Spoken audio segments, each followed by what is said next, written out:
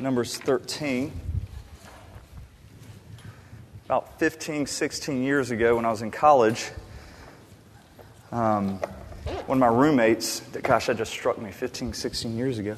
I was in an apartment and we tried to save money by just not using any power whatsoever. And so when it would get really, really cold, we would sleep in our thermal sleeping bags. And we would have this policy, we would never, ever turn on the heat, ever. The problem is, I'm an early riser. I like to get up really early, usually. Even in college, I'd get up around 4. And so it's really cold that early in the morning. And so I snuck in a little heater. And I would just keep it underneath my desk, and it wasn't a big heater, just a little heater. Nobody could see it. And so I would just, get right up to my desk, turn it on, and it would keep me warm. Well, as I'm doing that one morning, all of a sudden I look up, and there's both of my roommates. And they're going, "What's that noise? Why is it warmer in your room than in the rest?" And they said, "You've got a heater." I was like, And they said, "Get the heater." And so I got the heater, and I wrapped the coil around my arm. And I said, "Go ahead, try to take it." And so we got in a little fight. At first, it was one of those kind of roommate fights, just really fun. If you're a guy, happens all the time. And we just kind of were wrestling, and then somehow we ended up in my half bath, which is very small, and it was 3 of us. And we're kind of going, and then I accidentally, I headbutted one of my roommates. His name was Sam. And at that moment, everything stopped. And we looked at one another, and we knew everything had changed. At that point, it was no longer games. And he picked me up, and he threw me through the wall. All the way through it. It just broke through the sheetrock, knocked the toilet over. Water's going everywhere. In the end, we had done almost $1,000 worth of damage, and we were trying to save money. But I kept the heater. And the guys were like, "Why didn't you just let it go?" And I was saying, well, some things you got to have, and they're worth fighting for. And that might be kind of stupid, but there's some things in life, and you can follow through your life. There's some things you wish you had fought for and you hadn't given up on so easily. What we're going to look at tonight is the time when Israel should have been fighting, but they gave up. They didn't think it was worth it. In Numbers 13, we're going to begin reading in verse 23. "And they came to the valley of Eshcol and cut down from there a branch with a single cluster of grapes, and they carried it on a pole between the 2 of them. They also brought some pomegranates and figs. That place was called the Valley of Eshcol because of the cluster that the people of Israel cut down from there. At the end of the 40 days, they returned from spying out the land, and they came to Moses and Aaron and to all the congregation of the people of Israel in the wilderness of Paran and Kadesh. They brought back word to them and to all the congregation and showed them the fruit of the land. And they told him, 'We came to the land which you sent us. It flows with milk and honey, and this is its fruit. However, the people who dwell in that land are strong, and the cities are fortified and very large. And besides, we saw the descendants of Anak there.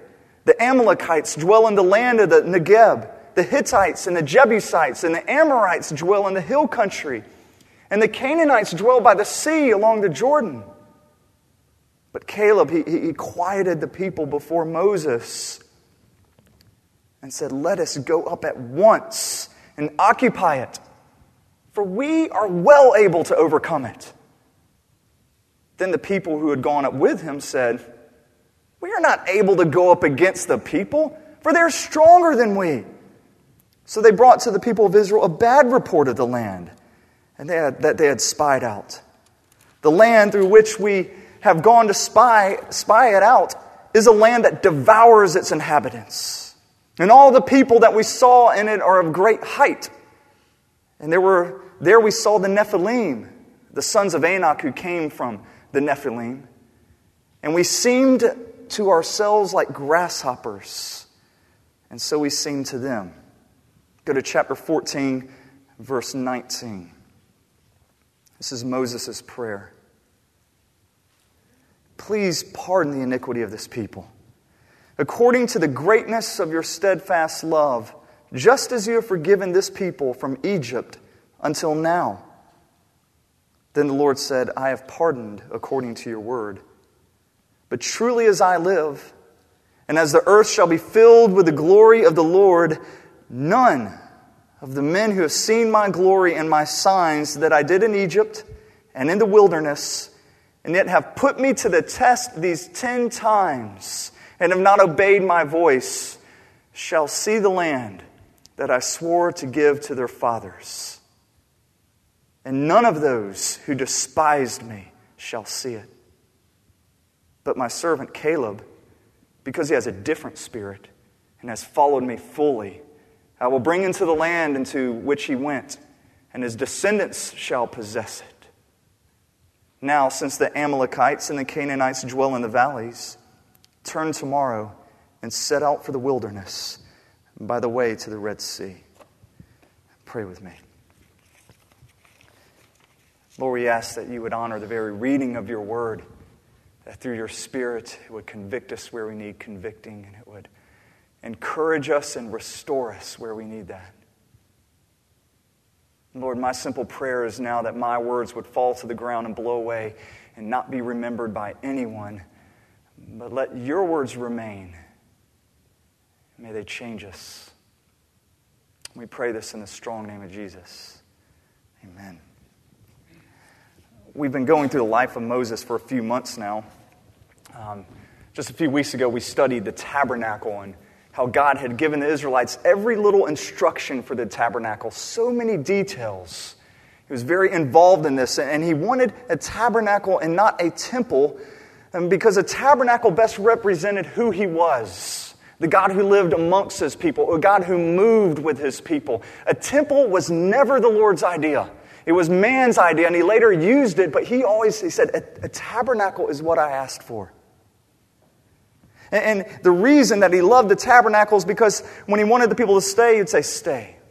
And then when they wanted him to move, he would move, and he would move with them. And then he would stay, and then he would move, and he was teaching his people obedience, teaching his people to follow him by hearing his voice, and they would go when he went, and they would stay when he stayed. And God had gotten up, and through the cloud and the pillar of fire, he had led them right now to the very edge of the promised land. Right there, they can see it. It's in sight. Then he does something different. From all of the other times that he has led them, challenged them, he does something different. This time he actually asks them to fight. You're to fight this time. And up to this point, he has gone to great lengths to lead them away from battle. Even in Exodus 13, it says this. This is right after the Passover. It says, "When Pharaoh let the people go, God did not lead them by way of the land of the Philistines, although that was near. For God said, 'Lest these people change their minds when they see war and return to Egypt.'" God did not want his people to get discouraged by having to fight. And so he led them away from that time and time again. He did the 10 plagues. The people didn't do anything. When it came to crossing the Red Sea, he did it. When it came to destroying Pharaoh's army, he did it. All of Israel was very passive in all of this, and now they get to the edge of the promised land, and he says, "You're going to have to fight. You're going to have to fight. I want you to grab your sword, and I want you to go and take the land." So here they are at the edge, and they can see it. What they've been waiting for. There is joy, there is rest for the taking. And then when they realize we've got to fight for this, they back down. They say, "Oh, no, I want to go back to Egypt. No, I'm just a farmer. I'm just a shepherd. Listen, I want to go back to Egypt." Now, this event here is going to be referred to over and over again throughout the rest of the Bible. God sees this, and the psalmist and the prophets, they see this as the height of Israel's rebellion. When you rebelled against me at Kadesh Barnea, when you rebelled against me there. And so I think it's worthwhile for us to take a closer look at this. And we're going to answer 3 questions. We're going to look at why did the Israelites stop short? Question 2, why didn't God simply forgive them like he has done every other time up to this point and then move on? And third, what was the consequence of their half-heartedness? 1, why did they stop short of the promised land? In a word, it's not very hard. You all know the answer. It's fear. They're scared out of their minds. I mean, they're so scared that they're thinking, you know what? Life in Egypt really wasn't that bad. Yes, we were scared of Pharaoh, but not scared of this. And the spies, they said, you know what? We look like grasshoppers compared to them. And it's interesting that they would use that. And what they're trying to say is a grasshopper is the smallest edible creature. And so when they say we look like grasshoppers, they're saying we go there, they will eat us for breakfast. They will destroy us. They will devour us if we go. We're not going to go there.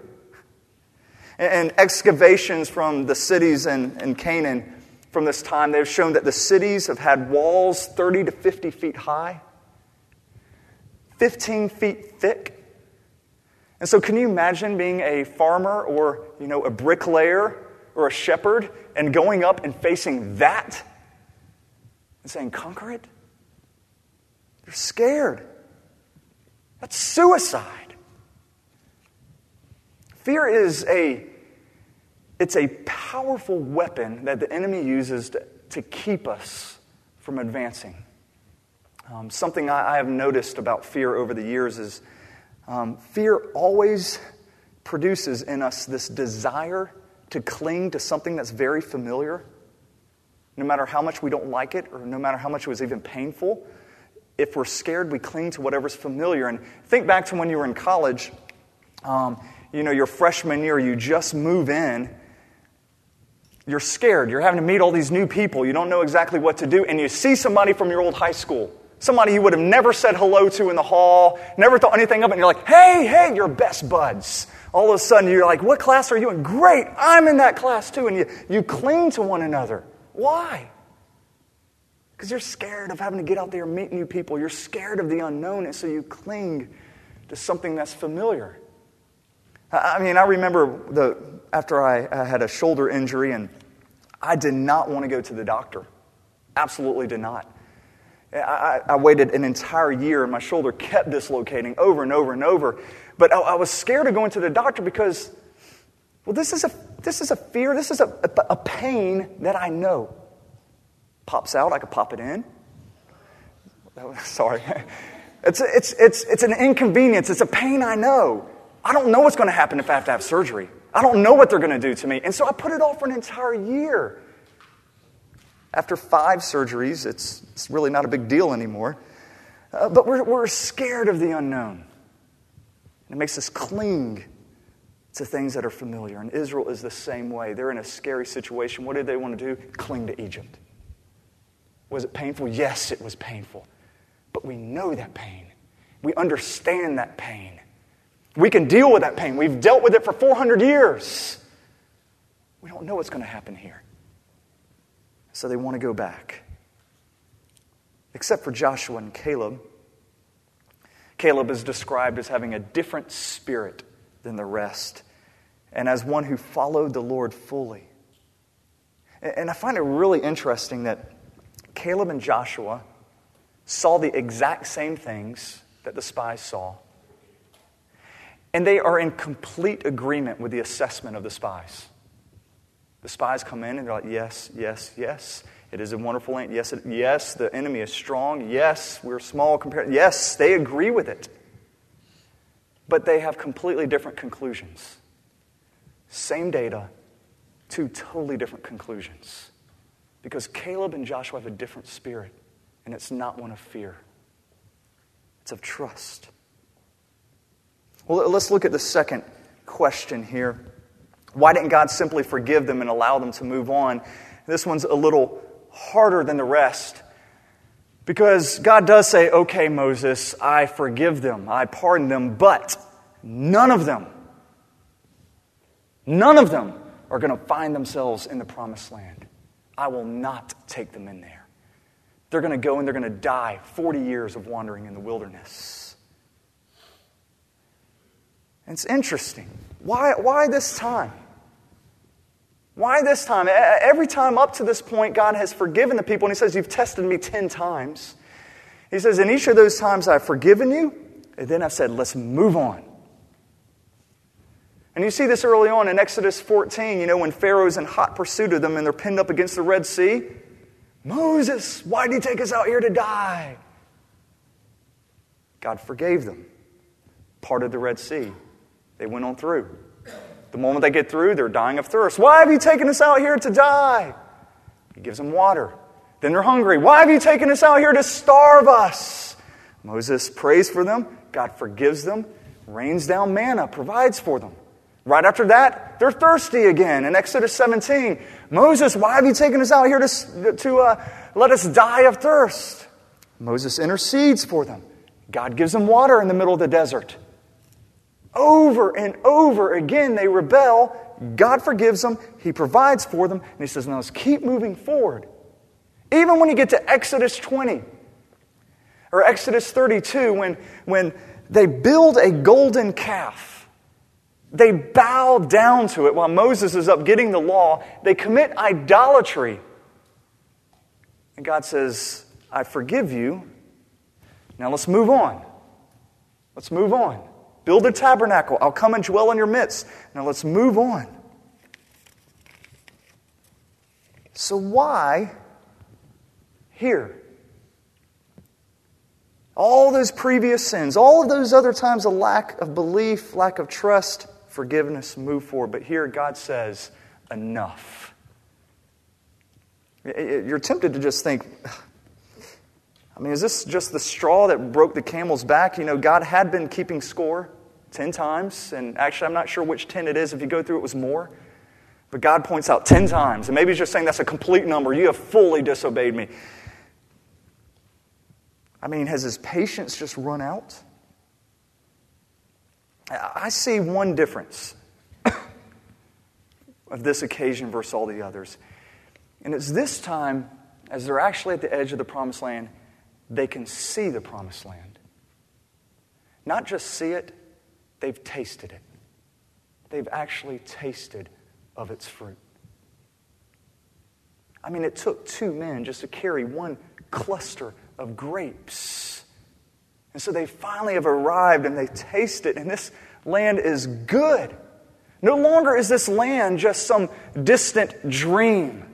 No longer is it something that Moses had to keep reminding about or something that they would tell each other the story of when they were around the campfire. Oh, it's going to be great. We're in their promised land. Now it's a reality. Right there, they have tasted of its fruits.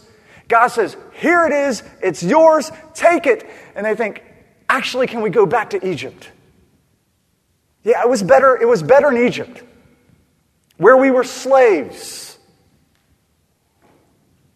than to live eating that fruit.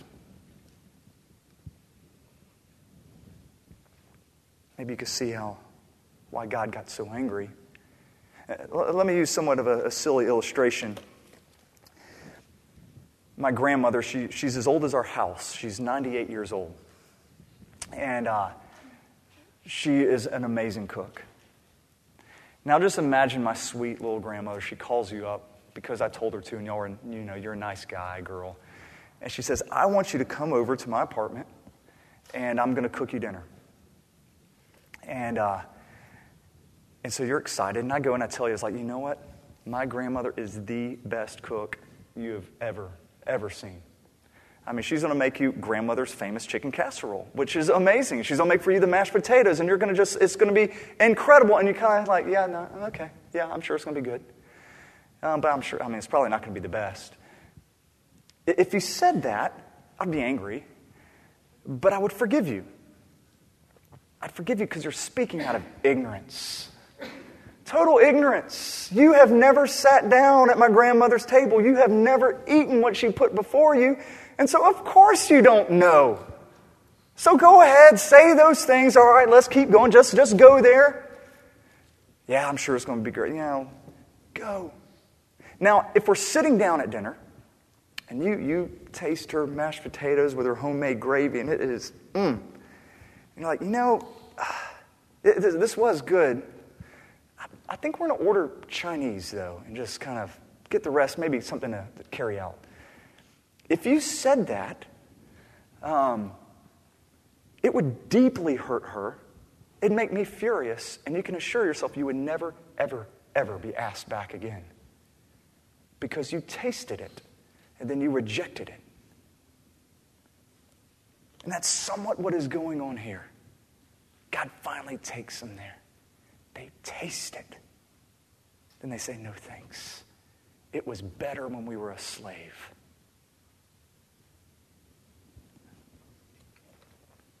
Have you tasted this? The psalmist says, taste and see that the Lord is good. Have you ever tasted the Lord's goodness?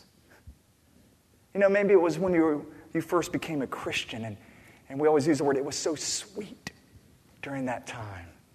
Or maybe it was during a time of prayer or a time in the Word in which you just so felt the Lord's presence and the joy or the peace in the midst of a circumstance, and you tasted it. His goodness. If you have, let me ask you a question. Where are you now? Did you press in at that point? Did it fuel the flame that is in you and you said, now I'm going in at all cost? Did it fuel, did it ignite something in you, or did you just get a taste? You know, Charles Spurgeon, one of my favorite preachers, he'd always say, you know, Christians, they take a sip of salvation, and it's a shame because God offers a fountain. Is that you? You just take a sip, and God's saying, I've got a fountain here for you. Come to me and drink, not just a sip. I think time and time as Christians, we know the joy that comes in following the Lord, and we know it and we feel it, and then we turn and we embrace some form of emptiness and bondage. We choose sin. And it's totally irrational, but we can all identify with it. Israel wants to return to where they were slaves, earlier to a place they were begging God to deliver them from. We return to the same sins over and over and over again when earlier we were begging God to deliver us from these. Why? Why do we do this? Or why do I do this? I think the answer is it's easier. It really is. We've got a sinful nature, so we do what comes natural. It's easier. You can fall into sin, but you got to fight for joy. You can stumble into sin. You can just do nothing and you can sin, but when it comes to joy, you've got to pursue it and you've got to fight it. Nobody stumbles into joy. Nobody does nothing and then all of a sudden they get the abundant life. That doesn't happen. You have to fight for it.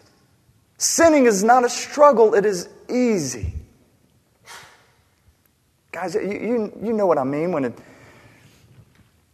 when sin comes knocking on your door. Maybe it's a temptation, maybe it's a lustful thought comes popping in your head, and you kick it out.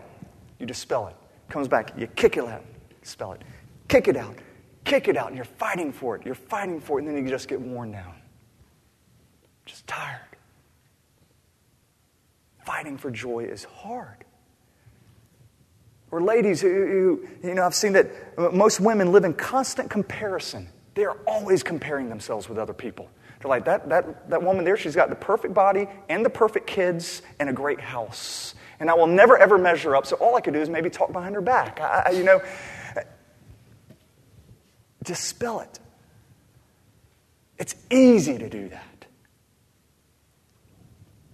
You've got to fight for joy.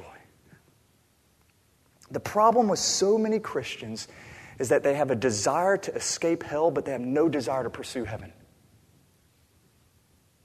God wants you pressing on and pressing in. Not just to be free from bondage, but free to go into the promised land. Let's look at what the consequences are of saying no to God. Look at verse 25, chapter 14. It says, now since the Amalekites and the Canaanites dwell in the valleys, turn tomorrow and set out for the wilderness by way of the Red Sea. Because Israel refused to obey, refused to believe, God says, go back to the desert, go back the way you came. And for 40 years, they will waste their lives in the desert. They thought a few months in the desert was hard. Now it's 40 years. Wandering aimlessly, falling deeper and deeper into sin.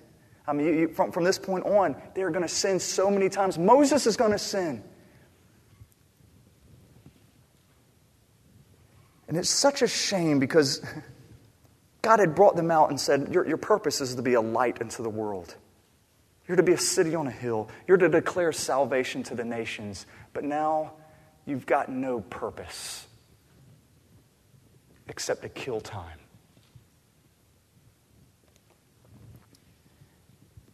Now, please understand that God is still their God here. He's not rejecting them. He's still their God. They are still His children. He still moves before them with by a pillar of fire at night and a cloud by day. He still provides for them, gives them manna. He still protects them from their enemies. But all they're doing is wasting time. Although they are His children, they never know the joy that comes with being a child. And they never advance God's kingdom here on earth. And we're only going to grow as a body of believers. We will only keep growing up to the point we say no. And the moment we say no, we stop growing. The moment we say no to what God's Spirit is telling us to do, we stop. And you're still going to maybe read your Bible. You're still maybe going to pray. You're still going to go to church. But in reality, what you're doing is you're killing time. You're just doing those things to kind of survive, but you're not really advancing in because there's some area of disobedience. There is still some big, huge fear in your life that keeps you from moving forward. Something you need to lay down at the altar of God. So which generation are you going to be? I mean, are we going to be the kind of church that wanders aimlessly through life, or are we going to actually fulfill our purpose? Are we actually going to say, I'm not afraid. Let's go and do this. Looking over at Woodlawn, which is about a half of a mile down the street that way, and you can look at it and say, all right, the schools are terrible. There's no jobs there. Crime is on the rise. It has been without hope for a long, long time. There's no real viable ministries there. Not many that are working. And you look at a little church at us and you see all those problems and you think, we can't make a difference. It's too hard. Or we could be like Caleb. Or we could be like Joshua with a different spirit. Look at the same data and say, it's ours. Let's advance the kingdom. Let's do it. Let's take a risk. We're not going to fall into it. We're not going to stumble into it. We got to go after it to be a city on a hill. And this morning, I'll close with this. I was reading through one of Jonathan Edwards' sermons. It's one of my favorite sermons he preaches. It's on Luke 16. It's called Pressing into the Kingdom. And Luke 16:16 says, the law and the prophets were until John. Since then, the good news of the kingdom of God is preached, and everyone forces their way into it or takes it by force. And it's actually a pretty violent word in which we're to force and we're to fight our way into this kingdom. And Edwards, he says this. He says, when anything is presented to be done, the question should not be, is it easy or is it hard? The question should be, is it a required means of my obtaining an interest in Jesus Christ?